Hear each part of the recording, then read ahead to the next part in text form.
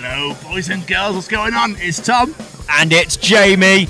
Welcome to the Chronicles of Podcast. The Chronicles of Bloodstock 2023. We're BloodYard. I'm Donna, this is Nick. And I'm Nick, the lead guitarist. What's your name? Donna, the vocalist. Yeah.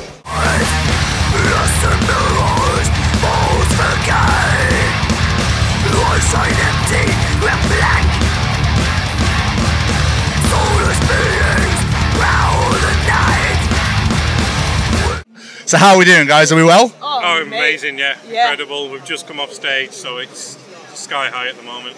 Yeah. Yeah, I did not expect that first thing in the morning. After party night as well. I thought there'd be a few sore heads, a few people still in bed. I don't think there were. No, they were out. Well, there might be sore heads, but they weren't still in bed. So, yeah. Incredible, yeah. That's great. So one thing I love about this festival is it's like you go, we're on what time? In the morning. And then you go, no one's going to turn. And then you see this like fields of people. But that's what I love about this festival is people come for the music, don't they? Absolutely, yeah. We were setting up and we could see all our Northwest crew that had rocked up and love the support. Yeah. That's our fam. Yeah.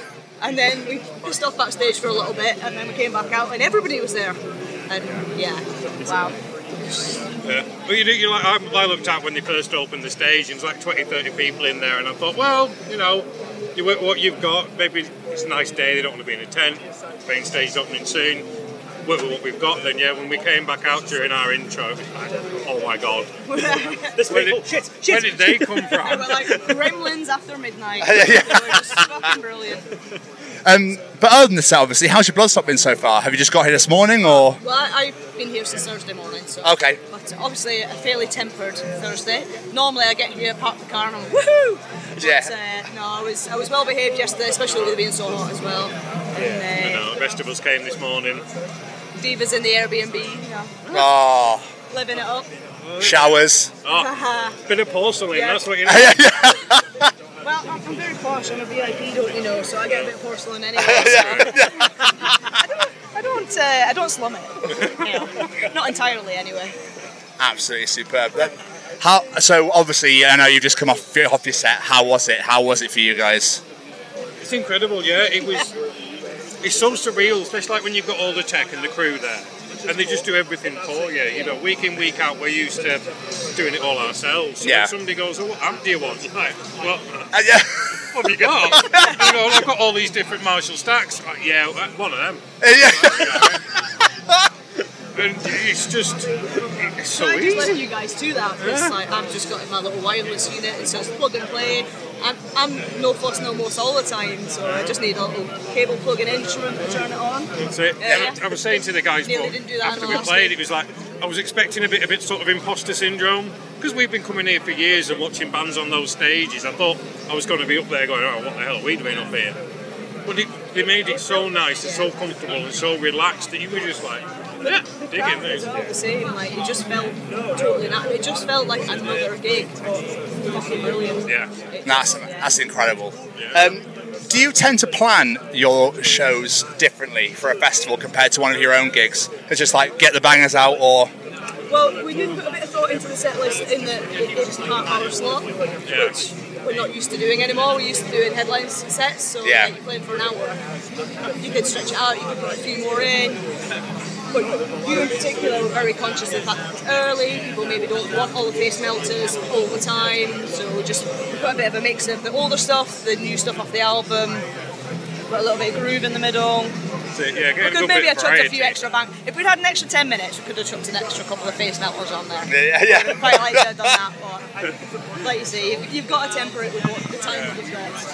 It's a balancing act because we had a new album came out last month, so it's like we want to make sure there's a good few off that, but not forgetting the old stuff that people that are BloodYard fans will know. Yeah. So it's getting that balance in, like I say, the fast ones, the groovy ones, and just try to squeeze in like your musical CV over half an hour. Yeah. It's a bit of a challenge, but I think we nailed it. Because we've been going for like 13 years now. Oh wow! There is a wee bit of music in there, and it's getting to that point now where actually picking a set list is getting trickier, especially when it's a short one. We're like, what do you do?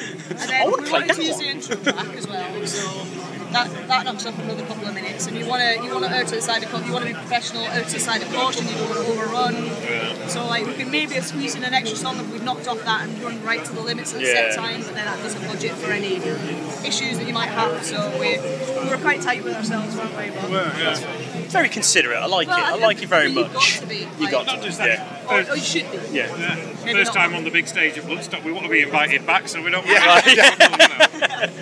So us as a podcast, we're official ambassadors with the Sophie Lancaster Foundation. Awesome. In that case, I am. I was going to say, I would ask if you knew of Sophie in her story, but that gives that one away. Absolutely. But how did that mean, being supporters of Sophie, to be opening that stage today? It meant a lot because we've done stuff ourselves with the Sophie Lancaster Foundation. A few years back, we organised an all-day event at a Sanctuary Bar in Burnley. Which is quite close to where Sylvia Yes. Yeah, from. where Sylvia Sylvia's from. And we put it on there, full day of bands, and Sylvia herself came along, and all the money raised, all the entrance fees, all like that, all went straight to the Sophie Foundation. So That's amazing. yeah, it's something that is very close to our hearts, especially being from near that area ourselves.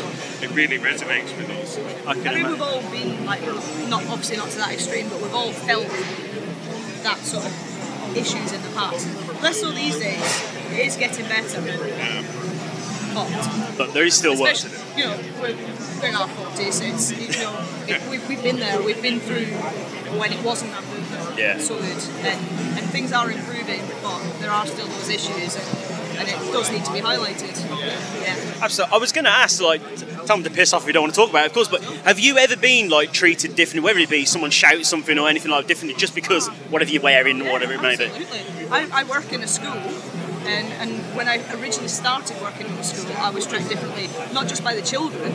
You know, you'd have issues with the children because you were weird and different, and they didn't know it, they couldn't accept it because they didn't know it and understand it, and they weren't brought up with it. But even to a certain degree, the staff, when they started, you know, you had to take your piercings out and all the rest of it. Tattoos were a no-no. Whereas now, I wear my piercings at work. My head is very supportive. Same head teacher. There was a gentleman that used to work with me, and he had tats all the way down to his knuckles, and that was also fine. 10, 20 years ago, absolutely not. Yeah, that would have been a massive issue. And you see more alternative children, and children ask you things now rather than just go, "You're weird, I don't like it." Yeah. I know your students love that you're in a metal band these days. Yeah. I mean, they're boggled by it, but at the same time, they love it. So, even the ones that aren't into it at all, I'll leave them. Some PR guy is calling. We're interviewing PR, man. You should know that. Come on, Yeah, Tom. Fuck's sake. Again. Hold on to the camera next time.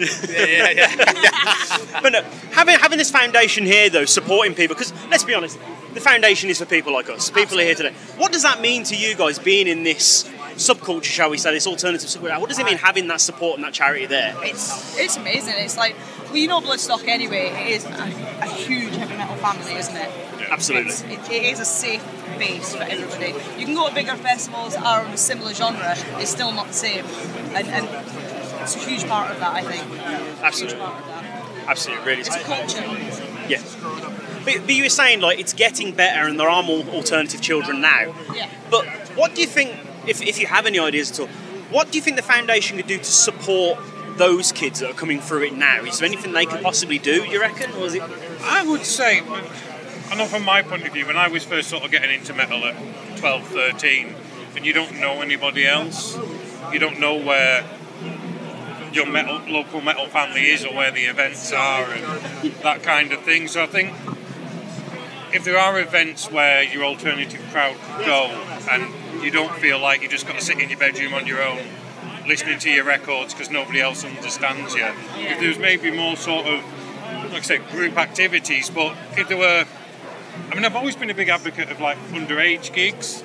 Get the kids in and see bands and feel that live music and not only that, but like Even we get if here, it's feel that. accompanied, even if it's with parents. With parents, well, but Give them feel access. so you can feel part of that Sometimes we see community. kids at our shows. Yeah. It's awesome. You know, if you can, you know that there are people around. There's people that dress like you, people that like what you like. Yeah.